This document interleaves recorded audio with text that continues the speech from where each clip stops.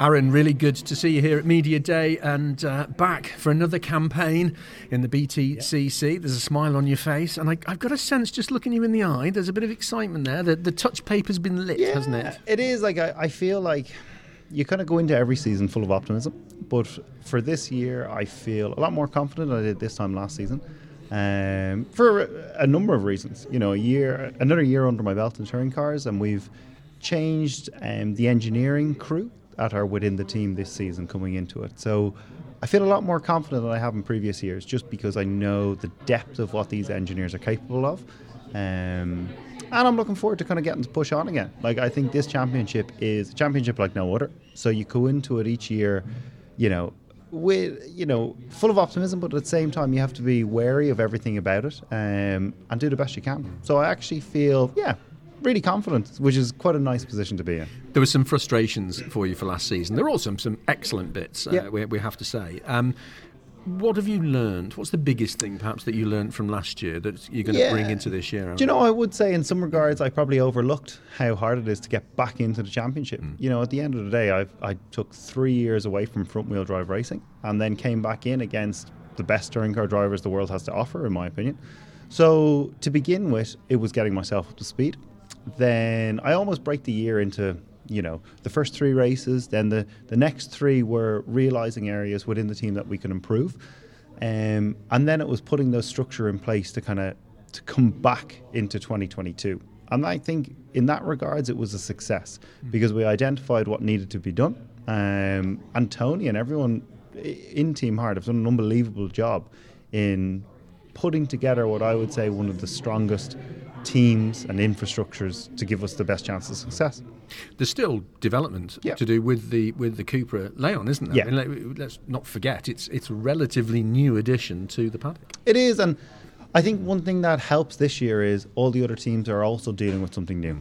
You know, this hybrid kit, it's going to throw the cat amongst the pigeons. There's a lot that needs to be changed setup-wise. So last year we came in with a new Cupra Leon that we had to try and develop, where other teams had 3 or 4 years of successful development of that chassis, where now that has somewhat been levelled because they all have had a new variable thrown in. So I feel like it's a good time now to go into year 2 where we've discovered some of the pitfalls with the car, and then we can maximise the strengths of it, while also the other teams that have had a lot of success in the championship that may not be as successful. So I'm really looking forward to it because I feel like we have a proper fighting chance.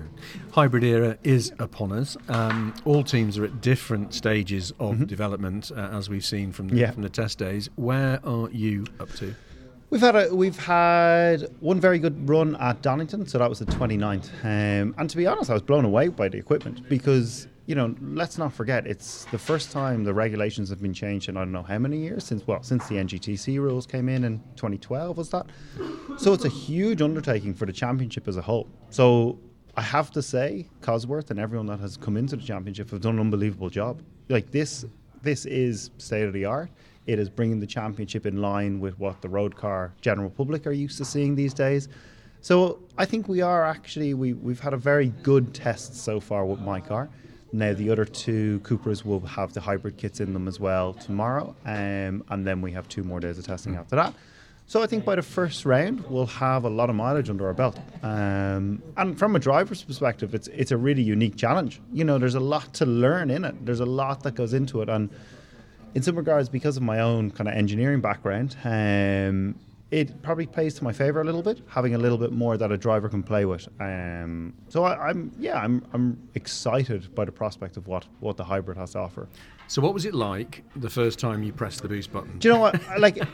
I described it as, it felt like you were, when you're like going up a roller coaster and like it's all kind of quiet and then everything starts as you come down.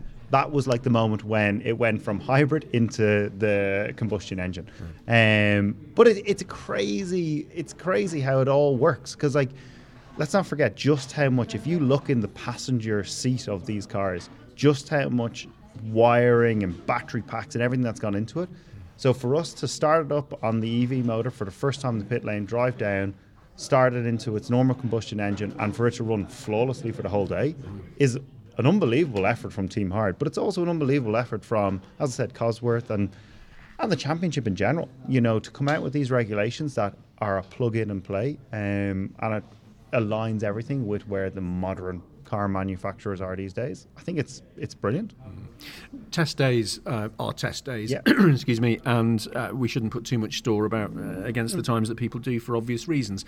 And you've already alluded to this, but the season is going to start with a bit of a leveller, isn't it? Because everybody is going to be learning how to race with the hybrid, not just qualify or do a fast lap with the hybrid. There's a lot from the engineers. There's a lot for them to overcome, to develop, and then from the drivers and race trim. I think you have to look at it. The first few meetings will take more development. So the teams will be getting up to speed. They'll be learning what they're doing. And we've seen, you can take a lot from preseason testing, but, you can't knock WS Orluk very fast. I suspect a rear-wheel drive with the extra weight of the hybrid and then the deployment system should have a very strong year. But I also think the front-wheel drives will gain momentum as the year goes on. So I think, it will be no different to any other season that people will look like they have a bit of an advantage, and then all of a sudden the tracks favour a front-wheel drive car and it all comes back into the mix. So in that regards, I'm looking forward to seeing how some of the teams that are used to success at the front of the championship cope when it doesn't go their way all the time. And it gives us a chance to really get stuck in and see what we can do. What are your expectations for you this year? What's your line in the sand, Aaron? I'd love to get back on the podium. And I feel very confident of that being a case because, as I said, Hexatron, who are the new engineers that are involved with us, are phenomenal. And I would say, I've been around championship-winning engineers over the span of the 7 years I've done so far, and I've seen how good they are, and I know what it takes to win. And these guys have it. Federico and everyone in Hexatron are unbelievably good. So that kind of gives me the confidence to be able to say I think we'll be fighting back for podiums. Where last year, into the top 10, that was success. Now I think we have a chance, to get in at the sharp end and see how we can fare, really. Good luck for the season. Have a really good one. I'm sensing that you are going to have a good season, and that smile will stay on your face. I appreciate that. Thank you. Before you go, a little bit of pre-season fun. 6 cards to your left. You can choose 3. There are 3 questions to answer. Read the question out on each one that you choose, and let me have your answer. I won't go in any particular order. I'll pick number 5 to begin. Good start. What advice would you give to a 16-year-old you? I think for a 16-year-old me, I would realise that motorsport is as much of a business as it is a sport. And I think you need to realise what goes on off the track can get you on the track. And I think sometimes that is overlooked, that people think performance and results are all that drives you to success, where actually it's what you do away from the circuit that will keep you in a long career. I didn't realise that when I was that age. And it's only come to fruition over the last few years that I've realised you have to work equally as hard off the track as you can on. Good advice. Question number 2. We'll go 3. If you could, what song would you play in a car on your green flag lap? It's a bit controversial. I would say a bit of Taylor Swift. Oh. Bit of Taylor Swift. Can't beat a bit of Taylor Swift.